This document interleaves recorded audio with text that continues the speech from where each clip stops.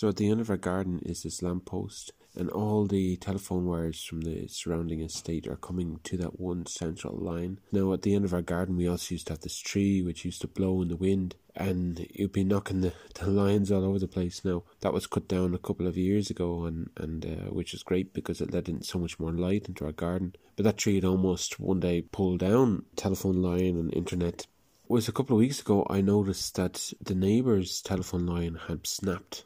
Now, it must have been during one of the more recent storms during winter, but it had snapped, and because it would have been travelling across over our garden to the lamppost at the back of our garden from their house, it had fallen down into our garden. So it was lying down actually across the roof of our sunroom, then over the roof of the tabernacle, coming down the edge of the tabernacle down to where we have a vine planted, and then out across into the patch of green grass. We have it in the shape of a foot. It's about the foothold of the land, and so this line had come down, and the way it fallen, exactly the point where it snapped, it seems something important, something to take note of. I was praying about this yesterday, and the Lord brought me to Strong's number 2339, chut, which means a thread, a cord, a line. If you think about, a string or a wire, it means a thread, perhaps easily broken. Scarlet thread, that's what was hung outside the window when Jericho's been taken to show which house not to destroy. Also means the cord is in a threefold cord, is not easily broken. It refers to a measuring line, so a way of measuring a length of something. And so as I reflect on this, it was about the storm taking out a line of communication, and it had been clearly broken by the wind. So here I start thinking about the Holy Spirit removing a form of communication. And the way I started seeing it was, if you have a public payphone, okay, they're not that common these days anymore. Everyone has a mobile phone, but I certainly remember the public payphones. If you have a payphone, everyone's kind of queued up, waiting to get their chance to get on that one phone line to make, their request to go through. So imagine that phone line now is connected to the Lord, and everyone's in the queue to put their prayer request in to the Lord. So it's very limited. It can only transmit one person's request at a time. In a way that resembles how old prayer meetings used to go. Was always one person would pray at a time, everyone else would say amen. And, that is the traditional way that prayer meetings were when I was growing up anyway.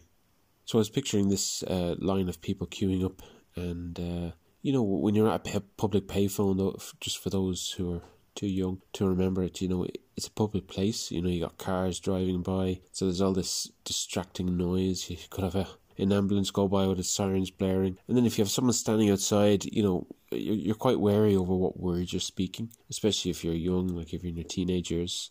But what if the Lord was removing that old way of communication because He wants to replace it with a better way? And that form of communication, for me, means to tabernacle. And the Lord brought me to Strong's number 6293, Paga. It means to meet, to encounter, to reach.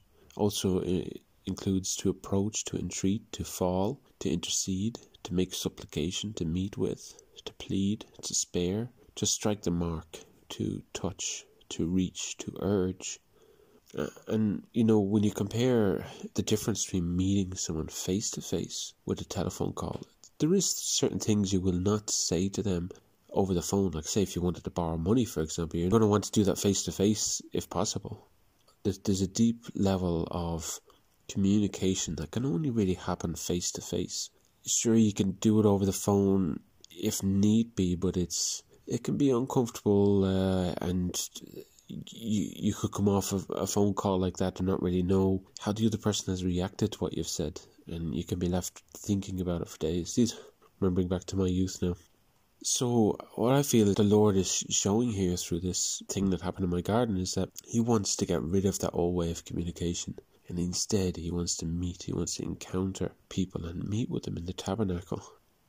Now, for me, last night as I was praying, I had a bit of an experience, because I've been tabernacling with the Lord almost a year now, and that's just daily seeking Him, seeking to meet Him. And up until this point, He's just told me to wait outside the door. So imagine that the curtain of the tabernacle. I'm standing outside the door and listening for the word, and He will give me a word or 2 or 5 or 10 and speak to me through those words in that day. But up until this point, I haven't had an invitation to go in. And so last night, having understood what I've shared with you so far, I was going to go in and record a podcast. And he said, no, I want to show you some things. And so I felt the invitation to go in, and I went in through the blue curtain, and I went in and I was met face to face with an angel. Now at first I panicked a bit. I thought it might be like one of these angel lights that's come to deceive, but realised that was just like an angel standing guard, and I used to go past it. So I went past that angel and up some steps, and then I started to see visions of stuff, and the Lord, I don't think I'm at liberty to share the full details of what happened, but the Lord showed me a new way of seeing and understanding Him. You know, really at the end of it, I was just reflecting, and I said to myself, you know, I think I finally understand a bit more about Moses. I mean, so many skeptics have said of Moses, you know, how did he know about creation? How did he know about this, that and the other? Because he wrote the first few books of the Torah. So how would he have gone back and known what happened to Adam and Eve? You press them, they may come back and say, well, you know, maybe these are the stories that are passed down, and he just wrote down the common story he believed at the time and all this kind of thing. But the skeptics do not understand, and I would say most Christians do not understand, is that Moses was tabernacling with the Lord. He was in that meeting place, and he was meeting with him. And there's moments in that where you hear about Moses having to intercede for the people, or pleading with the Lord, or being touched by the Lord, and falling on his knees, or whatever. All these things that encapsulate that word that the Lord had brought me to, 6293. And people just don't really understand. The concept behind tabernacling is to meet with the Lord. And when you meet with the Lord, He can show you stuff so much beyond our understanding. Stuff that you could spend a lifetime contemplating.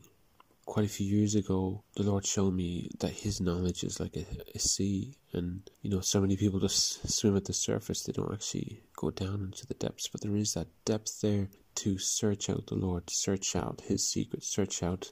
And, you know, He, for someone who has the right heart and who's seeking Him with all their strength and set in their mind and heart like a flint to seek Him every day, you know, He's going to start sharing stuff with them that's beautiful. And it's not to take that information and run away with it then, and take that pearl of wisdom and run and sell it and earn $1 million and, you know, live off that for the rest of your life. That's not why God is sharing these wonderful things. He's sharing them just to a friend, to someone that's precious to Him.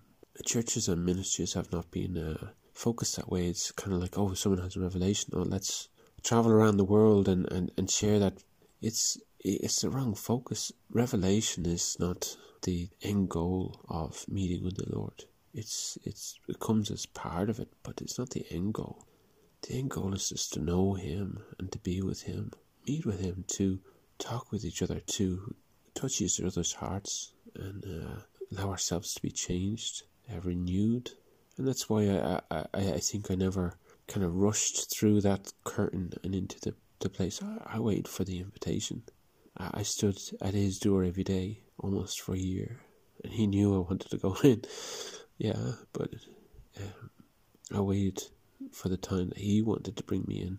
That means that I'm not taking it for granted. I'm honouring it and treasuring it, and treasuring those moments, because they are precious. Knowing the Lord is something precious, and not something that should be given away for money or for traded for anything. So, you know, if this is a new concept for you, you know, I just bless you to go and learn more about tabernacling, about seeking the Lord with all your heart. And I bless you that in the name of Yeshua.